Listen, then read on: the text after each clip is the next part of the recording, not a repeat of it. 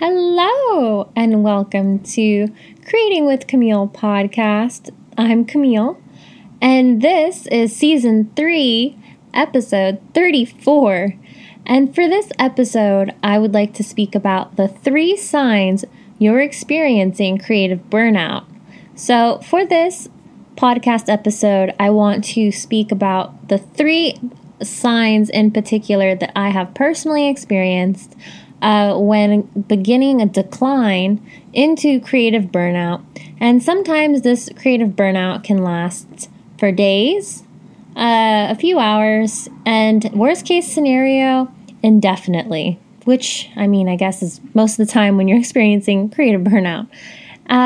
So number 1 for me was when I was unable to focus on a specific project, a particular project. For example, in my day-to-day life, I consider myself pretty good at managing one project at a time, really getting into it and finishing it and moving on.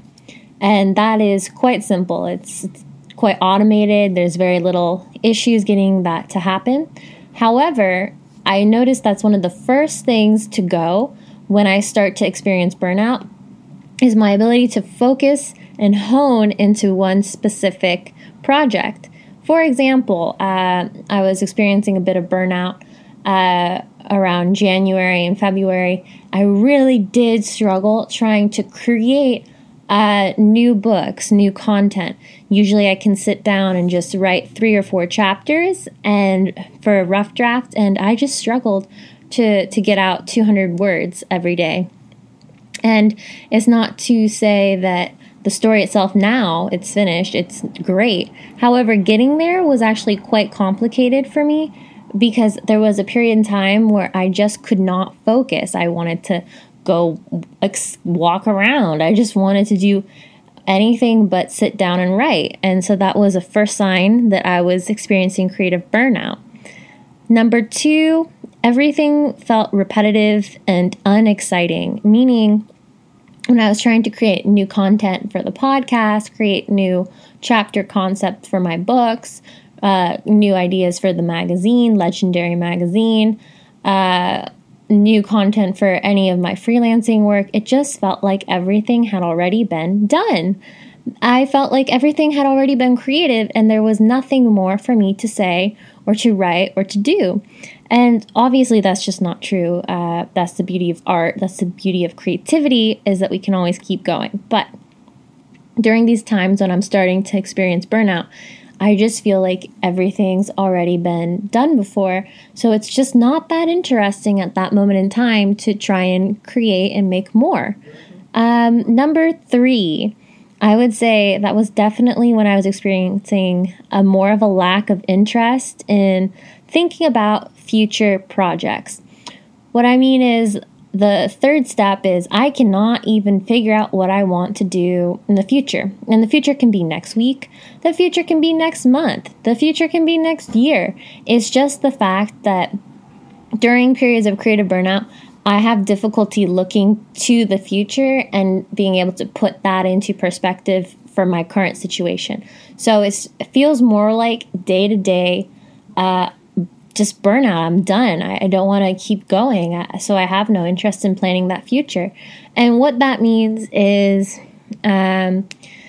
it's very hard to keep going because there's no source of inspiration. So for me, how I was able to try and fix this, correct it in some way, shape, or form, is number 1, for me, how to fix it was firstly being patient with myself. And trying to understand that basically every day, every single process we go through can be quite overwhelming. And sometimes your personal life, your problems do seep into your art and your ability to create. I know. We like to think that our art is so separate from our identity sometimes, and it's 2 different things when you work for a freelance, when you work for yourself, when you hang out with friends or family, but it really is all extremely interconnected because you are one person. So if you're having stress in one part of your life, if you're having a difficult time, what I've learned from personal experience, it tends to seep into the rest of your life. It tends to get into those nooks and crannies of your ability to create and fester. And what I mean by that is, for me, when I'm stressed or when something's not exactly right in my personal life, something like that, my art and my ability to focus tends to suffer first. So if I'm not careful, I can just start going into this area where I find myself creatively burned out. So what I try to do is pinpoint the reasons that I'm feeling this way. Then there are plural. Sometimes what I realize is it's not just one thing that bothers me or gets me into this mood where I don't want to keep going. It's a brick on top of a brick on top of a brick, and each problem is a tiny little brick in itself. And eventually what happens when you have bricks on top of each other? It becomes a wall. So how can we get to the other side and be creative if we've accidentally built a wall and made it so difficult to go to the other side and create? Well, that's how I view my burnout. It's not just one thing. It's a ton, it's a million, it's 100 little tiny irritating issues and problems that build up and become this difficult actual thing where I just struggle to get through and make more content. And some of them are silly stressors, situations, personal hiccups, getting lost, so going to the wrong place, silly things. And then there's other things that take up more than just the size of a brick. And each person has these different issues to work through.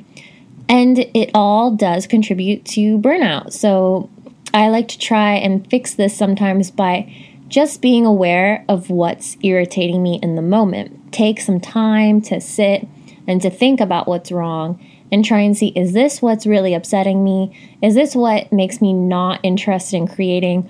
Or are there several different tiny factors that are really helping to boost this situation into something more complicated? That's also another reason why when I am experiencing creative burnout, I really try to spice it up. And what I mean by that is sometimes I'll go a different way to meetings. I'll go different ways to locations I've been before hundreds of times just to try and get out of my routine. Routines are patterns, and sometimes patterns and cycles are just repetitive. And if you're trying to change your behavior, I think one of the worst things you can do is stay in a pattern. So you need to change it, right? So if you're feeling bad and icky, it makes no sense to keep doing the same thing, right? So I just do something tiny every once in a while. Go ahead. I get a coffee from a new coffee place, a little bit of random spontaneity in my life. And that does help me feel more in control of the situation sometimes, a little bit different. It's to have another new place to see in the city, new perspective. Sometimes also tried and true, reaching out to friends, reaching out to family. If you need more, there's also great health professionals that can help if there's something else going on. It's just being aware of where you are mentally, emotionally, spiritually, physically.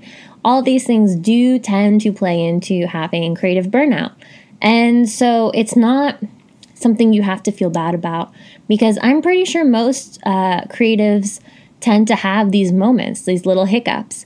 And especially in a pandemic, just don't feel bad. Don't feel bad. We're all in this together when it comes to having these moments.